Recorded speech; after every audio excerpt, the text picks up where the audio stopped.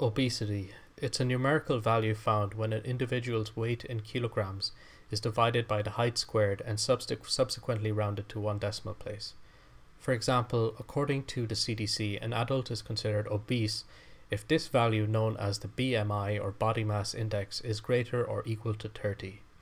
Therefore, obesity is an objective scientific term that is universal.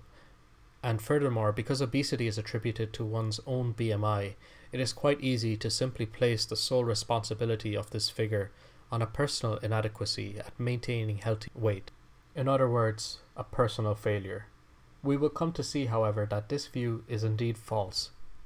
Did you know that recent studies continue to have a positive correlation between obesity and poverty? The most obese state, Arkansas, is the fourth most poorest state overall, and conversely the state with the lowest economic wealth. Mississippi is the third most obese state in the USA.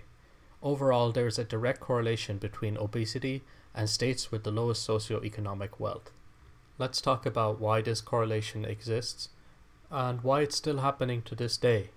So I hope you'll join me for part 3 for my voiced article. Thank you for listening.